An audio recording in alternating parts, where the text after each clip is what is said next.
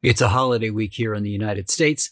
So, what I thought I would do is let's talk about if you're going to gather with family this year. If you're going to do that, make sure that you bring something you can take photographs with, but especially make sure that you have something that allows you to get into the picture, some kind of tripod, or some way you can set up whatever you're using to record so that you can get everybody in that picture. Now, a couple of things if you're going to do something like that. I know some of the cell phone tripods sit on a table. I wouldn't recommend that because you won't be able to get the distance away from everybody at a table, for example, to get a good image. And if you've never used a tripod before, there's a couple of things to keep in mind when you use one. The first thing to keep in mind is make sure that the legs of it are not going to mark whatever surface they're on. Several tripods have rubber feet on them, but the feet can be retracted back to put these little spikes down.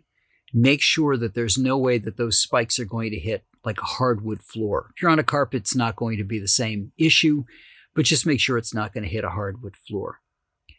Also, if it's a family gathering, there may be pets or there may be children. So make sure that it's isolated or that you have something to anchor the tripod down so that it can't get knocked over. One way to do that is with sandbags. These are inexpensive things that you can use to put on hooks, for example, to make sure that the tripod stays centered. You can put them over the legs. But again, remember where you are. While you may be able to get all the kids at a table and take a picture of them, they may not stay there. And there's always the possibility that a pet could decide that your tripod looks like something really interesting and start to sniff it or rub up against it or bump it in some way. But make sure, above all, that you get pictures with everybody in it this holiday season. And the reason I say that is it's great to see everybody together to begin with, but you have the option then, depending on what you use, of making holiday gifts. If you send out Christmas cards, you have a family photograph that you can put on your Christmas card.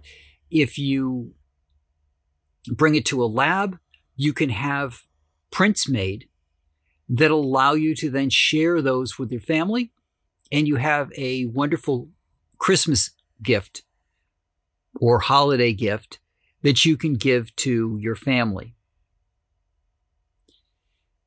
And that's what I got for you this week. Just remember that you need to make sure that your camera is always protected, that the tripod's not going to cause any issues, and that nothing's going to happen to knock over that tripod and then damage either your camera or your phone. That's what I got for you this week, and I'll talk to you guys all next week.